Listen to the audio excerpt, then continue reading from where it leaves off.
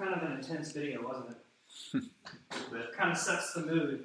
We are in the first week of a new series that we're going to attempt to capture the idea of Revelation. And that's a big feat. If anybody has ever looked or studied or briefly read the book of Revelation, it's a big feat. So we're only going to tackle part of Revelation in the series we're calling Worlds Collide, When Worlds Collide. Because this idea of Revelation is really, it's not just about the end times, but it's when the kingdom of God finally clashes with the kingdom of earth. Because it's not just like we die and we go to heaven. In the end, we find out actually they become the same. They overlap, they crash together. And so we're going to be looking at that by looking at the first couple chapters where we get letters to 7 different churches at that time. But before we tackle such a feat, how about we go to God in prayer? Because I need some prayer if I'm going to tackle Revelation. So please, let's go to God in prayer. God, I thank you so much for who you are, that you love us so deeply, and that you give us your word through Holy Scripture. Even if at times we really struggle to understand what it means for us and what it means for our lives. So Lord, we pray special blessing upon this gathering, that as we dig deeper into your word and as we look at this confounding book of Revelation, that your Spirit would be upon us, opening our hearts and minds to receive your word. And Lord, that you would silence any voice in us but your own. And we pray for the people sitting around us, that you would open their hearts, open their minds to receive your word. And Lord, I pray that as my words stray from yours, may they fall away and quickly be forgotten, but may your word, your truth, and your promise remain upon our hearts forevermore. In Jesus' name we pray. And all the saints said, Amen. Okay, so let's just start out and acknowledge Revelation for what it is. There's some really trippy stuff in Revelation. Can I get an amen to that? Amen. If you've ever looked at the book of Revelation, it's some scary, weird, trippy stuff in there. I mean, come on, John. What were you thinking? What substances were you on in writing this? I mean, what kind of revelation is this? I mean, it's like a bad horror movie. When you read all this stuff, and no wonder it's one of the most disputed books out of the entire Bible. There's probably more differences of opinion on the book of Revelation alone than any other book in the Bible. Because it's confounding. As we look to it, what is it? Is it meant to be literal? Is it a vision? Is it something that's happening now? Is it something that hasn't happened yet? Is it something that already happened? Where are we in the midst of this? There's just so many questions. But this crazy stuff, these images, these creatures we see are enough to make most people raise their eyebrows of, okay, I get the Jesus stuff. Love your neighbor as yourself and all that, even though that's a hard one. I get it. But when you start throwing a big beast and 666 at me, I don't know about that, Jesus. I don't know. But just look at the first chapter alone in the passage that Lee read for us earlier. There's these images of these golden lampstands. So apparently Jesus likes to appear by candlelight. I guess it adds to the drama, right? So these 7 massive lampstands, and then he's clothed in this long white robe with a golden sash. Okay, that's not too crazy. But then they start talking about his hair. His hair on his head is as white like wool and snow and almost shining. So I guess Jesus has aged a little bit from the last time we saw him. And then his eyes were like flame. I mean, normally you hear about his eyes were as blue as the ocean.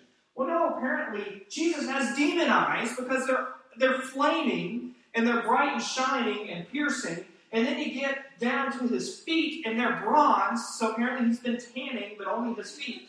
And then you get to his voice is like roaring, rushing water. And that just brings up all sorts of bad images when he starts talking. I start thinking of more of a Snapchat filter for that one. Or what about he's holding 7 stars in his hands? 7 stars. And then there's a sharp sword protruding from his mouth. Normally I would be worried as a parent if there's a sword coming out of my kid's mouth. But Jesus has this sharp sword. He doesn't hold it in his hand. He carries it in his mouth. Because apparently he's in a circus. So then his face is shining like the sun. I mean, this is crazy stuff, isn't it? What in the world was John seeing? You know, and if you look at a different translation of the Bible, such as the Lego translation of the Bible, this is what you might see. It's impressive, isn't it? I bet you didn't know there was a Lego translation of the Bible. Maybe a few people had. You knew, yes. There is a Lego translation of the Bible. It's fascinating and quite humorous at times. But this is this idea of Jesus. Now, this is a far cry from the Jesus we all remember, isn't it? Can we agree on that? I mean, this Jesus doesn't resemble the Beach Boy Jesus that's hanging in an aged frame somewhere in your old church. As you walk by, you know, the smiling, looks like he belongs in a Mentos ad. I mean, that Jesus. It's not that Jesus. This isn't the Jesus that I grew up coloring on the children's bulletin during worship, because that's what I did to keep myself active. This Jesus is not the same Jesus that we've been talking about. It's more of a Jesus that looks like he belongs in Alice in Wonderland, doesn't he? And you wonder, when Alice in Wonderland was written, what kind of substances were going on there? You know that caterpillar was on something. But what in the world is going on here? And why include such a crazy book in the Bible when so much of the other stuff seems so practical? What in the world could be practical about such a vision? Well, I think to understand even these 7 letters, these 7 messages that we're going to be looking at over the next few weeks, it helps us to understand the purpose and the context of Revelation and the type of literature it is. Revelation is what we would call apocalyptic literature. Apocalyptic is kind of a study of the end times. It has a different format, a different function, and it functioned in that time a little bit differently than our apocalyptic movies of today would function. You know, our movies of today are really just to scare you and to make money. That's what they're about. But this wasn't to scare you and make money. It had a different purpose. And the purpose was this. The purpose was to set our present moment in light of the unseen realities of the future. To see our present, right here and now, in light of the unseen future. Because when you look at Revelation, this mantra would do well to rattle in your mind, is that things aren't as they seem to be. There's things in the future that we can't possibly see that are going to happen, but it also puts our present in light of our own seen present. Because Revelation would tell us that there's a whole other world, there's a whole other reality going on right here and now in the midst of what we're experiencing. Because can you see and witness everything that's going on? I mean, sure, we've studied particles and atoms, but there's molecules that are bouncing around right now that we're just unaware of. There's germs all over the seats and everywhere, attacking you right now. You can't even see it. There's this unseen world, and there's this spiritual world that's outside of our purview. And Revelation is all about putting our present in light of this unseen future and this unseen present. There is more than meets the eye. There is more than what you could possibly conceive going on right here and now. Darrell Johnson, in his book, Discipleship on the Edge, which is a book that I'm using very heavily in my research for this series, he mentions this about apocalyptic literature. He says, the fundamental conviction of apocalyptic literature is that things are not as they seem. There is more to reality than meets the unaided senses. There is more to reality of the present moment than we can ever know with our eyes and ears. And then he goes on to explain apocalyptic literature opens our eyes to this unseen world, just as we talked about. Therefore, this style of literature utilizes different things to help convey its meaning. Images say a lot. And images may not always be as literal as we paint them to be in our own mind.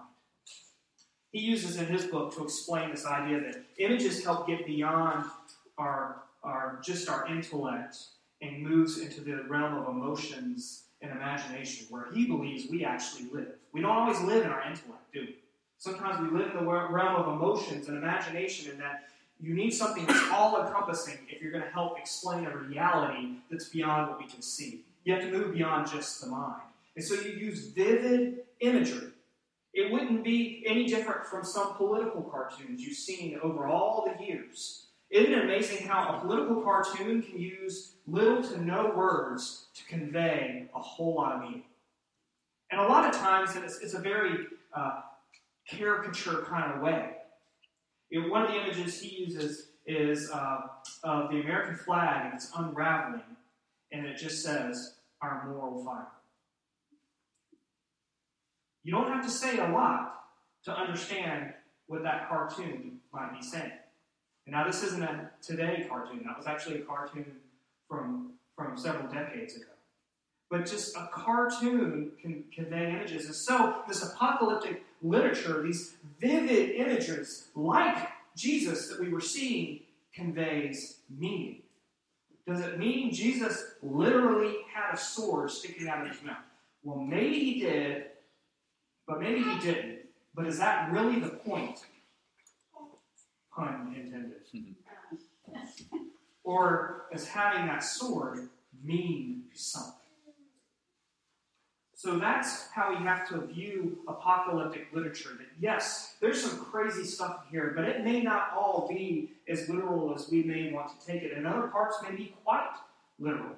But is that the meaning? What is it trying to speak to us? How is it helping us to see this unseen reality of right now and this unseen future? That's the question we should ask. But we also should see this writing in the context of which it was written. This is a revelation, a single, by the way. It's not revelations, it's revelation. It's one complete revelation to John. And John, this would have been approximately probably in 96 AD, so a long time ago before anybody in this room was around. And this was the beloved disciple John, the one that Jesus loved. And at this point, he would have been somewhere probably in his mid-80s. So he's getting up there in age, and he's on exile on a prison island in Patmos in the Aegean Sea. See, things had changed quite a bit. He was exiled to this island of Patmos by the Roman Emperor Domitian, who took over after Nero. And this is when the church was in heavy persecution. And Domitian was one who really escalated the violence and the oppression of the Christian church, because as history teaches us, not just the Bible, history teaches us, Domitian was likely extremely insecure individual. And he was so insecure that he needed everybody to worship him. So he made it a law that everybody in the Roman Empire would worship him as a god. And if you didn't, you would either be exiled or put to death. Well, guess what? Did John worship him? No. John is like, I will pay my taxes, I will do my duty, and all this sort of things, but you're going to make me worship you like my God? I can't do that. And so he was then exiled to this work island of Patmos, where people would work in quarries. It was off the mainland, and they were just left there. And since he was there and he was allowed to write, he had to keep in mind that there were people reading his mail, like prisoners in prison today. Somebody's reading their mail before it goes out. And you have to keep that in mind and be careful of what you say. Like, don't ever walk in an airport and start talking about bombs. Not a wise thing to do. Bomb, bomb, bomb, bomb. You will be frisked and put off into a room, and who knows what else will happen. You have to be careful what you're writing. And so that has to be taken into context, that he is using images to help convey meaning to these people outside that maybe would go over the heads of the Roman officials who were reading his mail. This was under the reign of terror of Domitian, and it was a horrible time. The letters that we're going to look at are 7 churches. Were there only 7 churches? No, there were more than 7 churches. These are just 7 of the most influential churches at that day and age. 7 is a common number in Scripture anyway. 7 is really the number of completeness. So there's kind of this idea of 7 is important. Maybe he could have thought of an 8, but 7 was an important number. And we start in Ephesus. Why Ephesus? Well, a mail carrier would have hit Ephesus first, heading from Patmos. Also, Ephesus would have been the 4th largest city in the Roman Empire at that time. And so we go back to this chapter 1 that we read earlier. I want to unpack this image of Jesus because I think it's important for us to have this in mind as we look at this letter to Ephesus as well as all the rest of the messages that we're going to be looking into. John is in crisis. He's exiled. The church is under heavy scrutiny, under heavy oppression. And I'm sure that he spends a lot of his time praying out to God. Where are you? What's going to happen? So how does Jesus respond to him? He gives him a vision. He gives him a vivid image. It's a sense of, it's almost like Jesus came and pulled back the curtain and said, okay, this is what you don't see. This is what's going on behind the scenes. To give you a new perspective of what's going on and what will happen. And Jesus comes to him in this vision first, in this crazy image. So let's unpack it a little bit. The golden lampstands. Why 7 gold lampstands? What could that possibly stand for? The 7 churches. That's right. We have a scholar over here. You're preaching the next sermon. So we have the golden lampstands. They represent the 7 churches. So there's almost this sense that Jesus could just walk up at any moment and snuff one of those candles. And as easily as that, the church and the life within will be extinguished. So Jesus is standing among these golden lampstands. He's clothed in a long robe. It's a priestly robe by description. Why? Because Jesus is the high priest, right? And interesting note that adds a little nuance to it is the Latin term for priest is pontifex. And you know what it literally means? It's a building term meaning bridge builder. Now, how could the high priest also be a bridge builder? Forming the chasm between our old broken life and our sin and the glory of God? Isn't there a chasm between?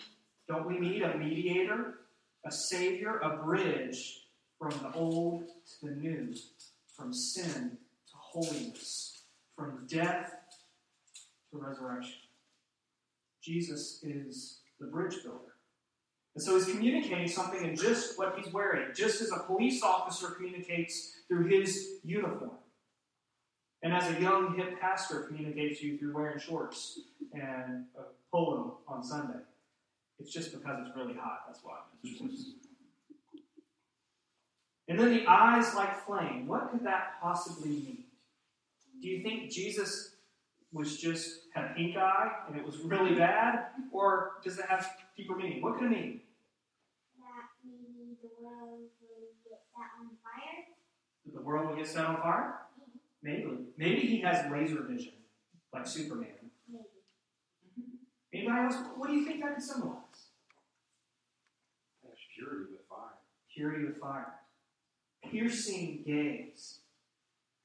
Fire can see through, and fire can be utilized to purify metals, to burn out impurities. So it's this idea that it's just this piercing gaze. Nothing can escape his piercing gaze, and nothing can be unchanged by even his gaze. That's pretty intense, don't you think? Feet like bronze. Was Jesus tanning, or do you think it actually had a little bit deeper meaning than that? Consider bronze. Especially at that time, bronze was the strongest metal they really could produce. And if anybody remembers and have read the book of Daniel, do you remember a similar image of a statue made of different materials? And in that vision, here's your Bible quiz, does anybody remember what the feet were made of? Clay. Clay. Which is stronger, bronze or clay?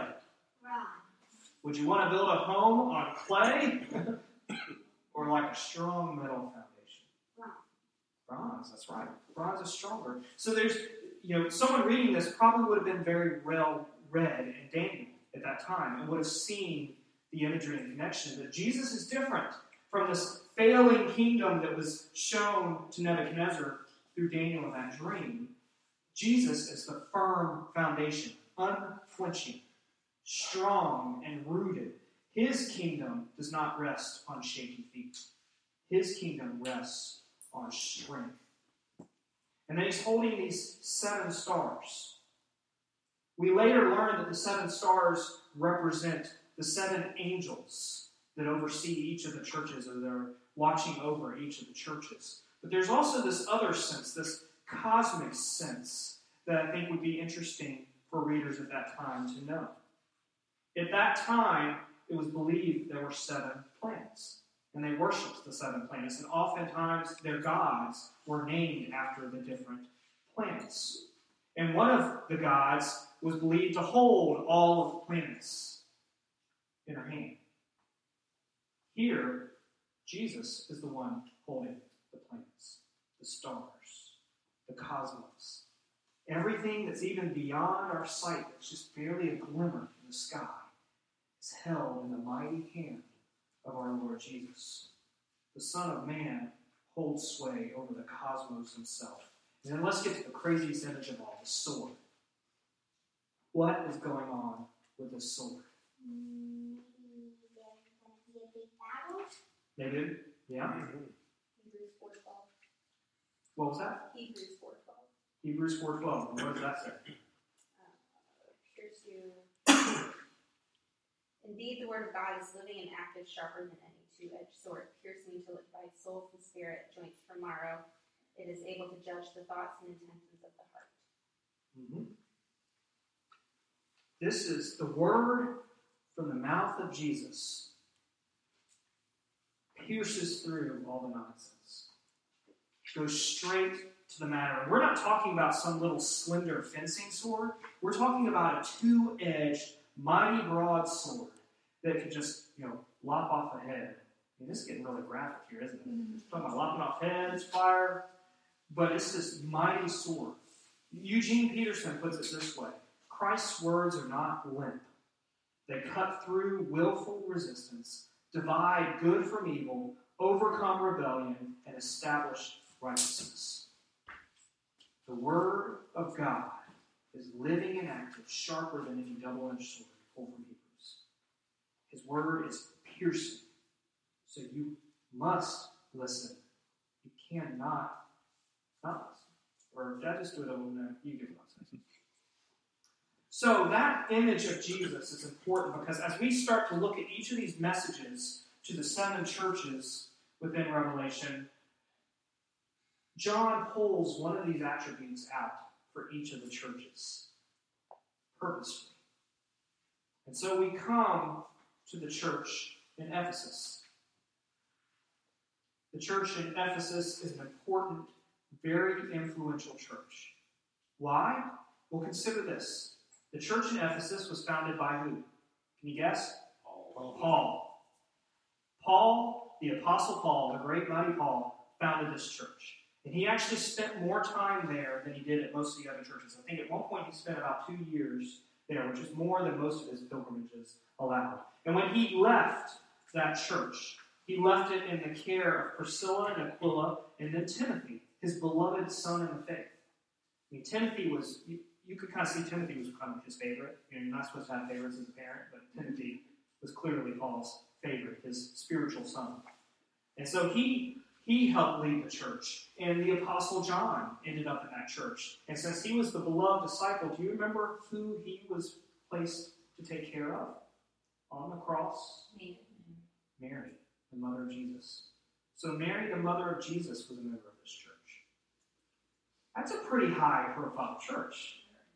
Founded by Paul, led by Priscilla, Aquila, and Timothy, John the Apostle, and Jesus, or Mary, the mother of Jesus. That's one high-profile church. And so this message is to them. And the message starts like this. To the angel of the church in Ephesus, write. Now, a quick point about these angels. What's not very clear, is it a literal angel? Is it a messenger? I mean, this message is clearly not just for the angel, whoever that is. I mean, this could be the messenger, the leader of the church. This is then supposed to convey it because it's spoken to the entire church. And what's interesting is the issues that each of these individual churches face, these 7 churches speak to the issues that any of us can face, and we can have multiple issues. And so to the angel of the church in Ephesus write, these are the words of him who holds the 7 stars in his right hand and walks among the 7 golden lampstands. So that's the image that John conveys to Ephesus, is the stars and the lampstands. And here's just an interesting little nuance from how it's explained in chapter 1. 2 words are changed. In chapter 1, it says he has the 7 stars. Here it says he holds. Isn't that a little bit emphasis on who has control in this matter? And in chapter 1, he stands among the 7 lampstands. Here he walks among the 7 lampstands. Jesus is actively walking in among these churches, almost like an inspector, looking around, watching over, protecting, seeing what's going on, because Jesus doesn't just sit idly by. He's active. And here he is walking among the 7 churches, which doesn't mean just those churches, right? It means every church. All of us. He says, I know your deeds, your hard work and your perseverance. I know that you cannot tolerate wicked people, that you have tested those who claim to be apostles but are not, and have found them false. Jesus starts this message with praise. I mean, you hear what's going on here and you begin to wonder, well, what could even be wrong with this church? This sounds like a good church, doesn't it? They've been hard at work. They're an active church. They're doing good work for the kingdom. They're buzzing with activities, with ministries and programs. People are actively involved. It's a good thing. And mind you, this is a church being oppressed by the Roman Empire, but yet they are active. They're hard working.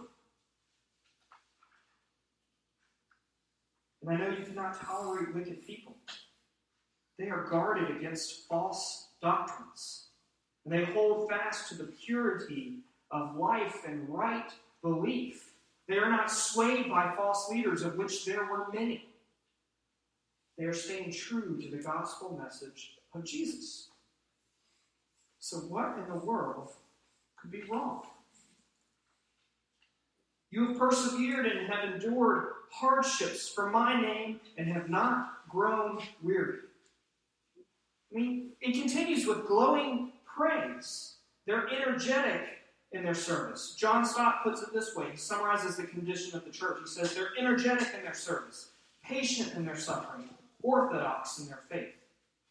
What could possibly be wrong in this church?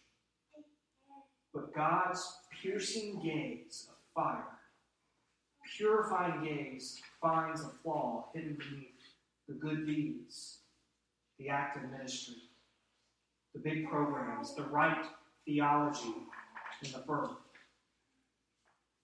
Yet, I hold this against you. You have forsaken the love you had at first. You have forsaken the love you had at first. What's Jesus talking about? What love? What happened first? Aren't we doing all the right things? What is first love? First love is the experience between 2 persons that fall in love. You know, there's interesting that Scripture uses the illustration of the bride and the groom to explain the relationship between God and the people of God quite a bit. That our earthly love relationships are somehow this dim image of this cosmic relationship between God and His people, this love, this devotion. And if we use that as an illustration, falling in love is, it's that excitement. It's like the mountaintop experience. You go to the conference and you leave all energized. And you're excited about it. And you're like, I'm going to do this, this, this, and this. You start making your list. Been there? Or when you first fall in love with somebody and you're thinking, this is the greatest person ever. How could I ever feel differently about this person? And even on the wedding day, you're thinking, man, this is going to be the greatest thing ever. It's not going to be hard. We can stay married forever. Oh, how little we know. The promises that we make in light of that love and affection and great intimacy. Throughout Scripture, this is the relationship that's used to illustrate God and His people. But you know what? It's also a fitting image because in a culture that is plagued by divorce and brokenness, how often do we see couples falling out of love? Have you seen it? People falling out of love. People who could have been passionate at first. And maybe you were even there on their wedding day thinking, this is the couple that's going to last. They're going to stand through it all. And maybe it's just 5 years down the road, 10, 20, 30, 40, 50. And people are just done. Calling it quits because it's not the person I married. Somewhere along the way, we fell out of love. And now we've just become roommates. People who say hello as we pass in the hallway or pass off the children to take to the next activity. So what, I ask you, what happened in a relationship where people fall out of love? I realize there's lots of different examples, but generally, what has shifted in a relationship that causes people to fall out of love? What did they lose? What is lost? Loyalty? Love? Focus. Communication. Priority. Happiness. Togetherness. And how about let's take that a step further. The ultimate togetherness, intimacy. Intimacy speaks to the closest that you can get. What is lost is intimacy. You know what? It doesn't just happen on one day, does it? It never happens in just one moment. There may be a fight that's the catalyst that says, I'm done, I'm throwing up my hands, I'm filing for divorce. But it's never just that one moment. It's been a slow fade. It's been a loss of intimacy over time, a loss of attentiveness over time. Dale Johnson imagines conversation between us and God in this way. God says, I have this against you. You have left your first love. But Lord, I'm working hard for the church. I know. But you have lost your first love. But Lord, I'm fighting for the truth of all kinds of fronts. I know. But you've lost your first love. But Lord, I came out on the front line securing beachheads for the kingdom. I'm doing good work. I know. Thank you. But you have lost the attentiveness, the tenderness, the extravagance of your first love.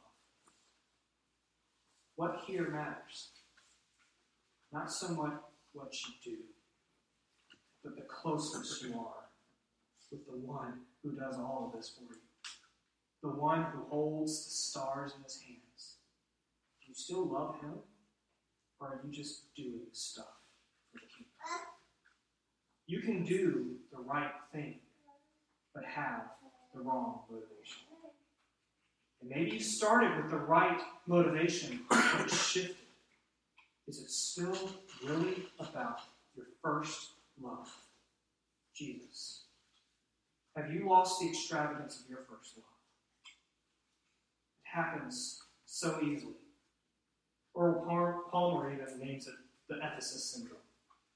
It's almost this illness that when you have strayed away from your first love, the passion is there. It's Ephesus syndrome. He says the irony of this latter condition of the Ephesus syndrome is that the Christian becomes totally preoccupied and fascinated with things and goals.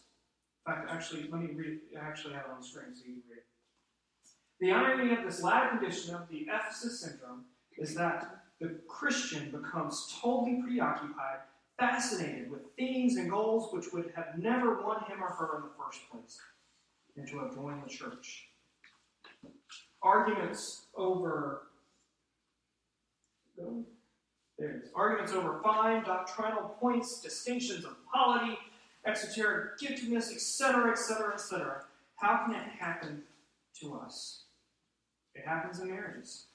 It happens to human friendships. It happens in the life of discipleship. Somewhere along the way, we lose focus, attentiveness, love, and intimacy with God. Are you intimate with your Savior? Or are you going through the motions? Are we as a church still in love with our first love? Or have we become preoccupied with so many other things? With finances, with place to meet, ministries to have, great mission projects, how to keep things interesting, and how to connect with visitors when they come. How do we reach sustainability? How are we going to get the equipment that we need? How are we going to keep people engaged? I mean, these are all good conversations to have, but are we still in love with our first love? Is Jesus still mean more to us than building this thing that we call a church? Does Jesus still mean more to us than gathering on Sunday and looking good for the people out there? Does Jesus still mean more to us than connecting with the community? Because if he doesn't, it's all for naught. We have to maintain focus on our first love. Otherwise, we're heading toward divorce. What can we do? How do you fall back in love when you've fallen out of love? Well, Jesus doesn't leave us hanging. He actually gives us hints to how we step back into this love and intimacy that we are supposed to have, that we long for, but sometimes without even knowing it. He goes on in verse 5. Consider how far you have fallen. Repent and do the things you did at first.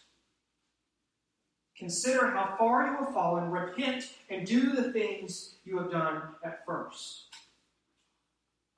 Jesus is not just saying this in judgment. He's saying this in love, and he's giving us a step-by-step way to fall back in love with him. Because falling in love isn't something we just trip into. It's actually nurtured. It's a choice. Love is a choice. Love is patient. Love is kind. It does not envy. It does not boast. In 1 Corinthians 13, all of those are choices. It's not just something that happens. You choose to be patient. You choose to be kind. Love is a choice we make each and every day. So first, consider how far you have fallen. What is Jesus saying here? What are we to do? The first is this. I want you to remember. To consider how far you have fallen, you have to consider how high you were at first. How did you feel when you first recognized the power of God and the love of Jesus? How did you feel when you first came into the faith? When things finally started to click? When you first engaged with the church? How did it feel then? And consider how far have you fallen from that?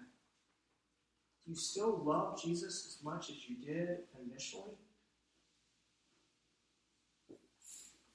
Jesus simply calls us first to be honest and recognize where we were and where we are now. Isn't that the start of confession? Confession is acknowledging the truth. We always think of it in the negative sense. Oh, it's when I say all the bad stuff I've done. No, confession is positive too. Confession is acknowledging the truth, the reality. So we remember. And then, what does he ask us to do? Starts with an R. Repent. And what does repent mean? Henry? To say we're sorry. To say we're sorry. And that's the start of repentance. Repentance is the start. It's acknowledging where you are. But then repentance takes it even a step further. It's like a U-turn.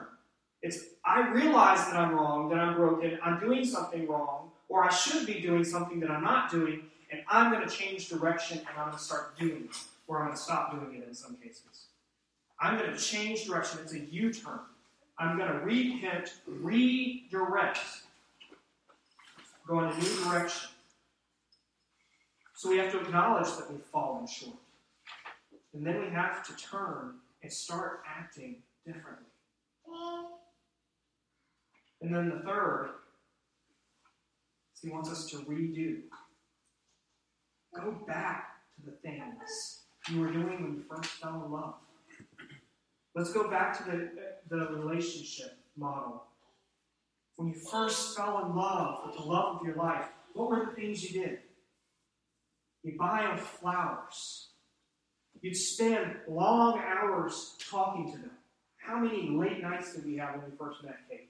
Well, we would stay up to like 2 in the morning just talking. Talking about everything under the sun. We could talk about everything. Now there are days that go by that we talk very little. What were the things we did first? And isn't it interesting that when you first fall in love with somebody, or even when you first start a friendship that means so much to you, you will drop anything to go spend time with them. You will make room for them. It doesn't matter if you're busy. You will shift your priorities to go spend time with them. Are we still doing that now? How many relationships people fall out of love because they stopped making the person a priority? Now translate that to your relationship with Jesus. Do you still love Jesus enough to make time for him? To redo those things you did when you fell in love in the first place? Reading scriptures, studying scriptures, time in prayer, gathering with other believers. What are the things you were doing? Redo those things. Relationship experts will tell you all the time that if you want to stay married, start dating your spouse again. Now, Jesus may not be your boyfriend in that sense, but how do you start building that intimacy and that closeness with Jesus again? Redo those things. And if you need help, talk to me. Let's talk about it. Let's go back and look at the spiritual discipline series we did a couple months ago. What are the things we can do that actively put us in the presence of our one and only Savior and help us build trust and intimacy and closeness? Because it's so important that Jesus offers this as the promise. Whoever has ears, let them hear what the Spirit says to the churches. To the one who is victorious, I will give you the right to eat from the tree of life, which is in the paradise of God. That doesn't sound like condemnation to me, does it? That sounds like a Savior yearning to be your first love again, who wants to be close. Have you lost your first love? If so, brothers and sisters, it's time to reclaim it. Let us go to God in prayer. Almighty God, we thank you that you pursue us even in times when we fail to pursue you. Help us to reclaim our first love, that we might fall deeper in love and closeness and trust with you, the God of the entire universe. Help us remain focused on what's truly important and let everything else flow from there. In Jesus' name we pray. All the saints say. Amen. Turn this off. We now have the opportunity to go to that God in prayer. And so we're going to have a moment of silence, and during this time,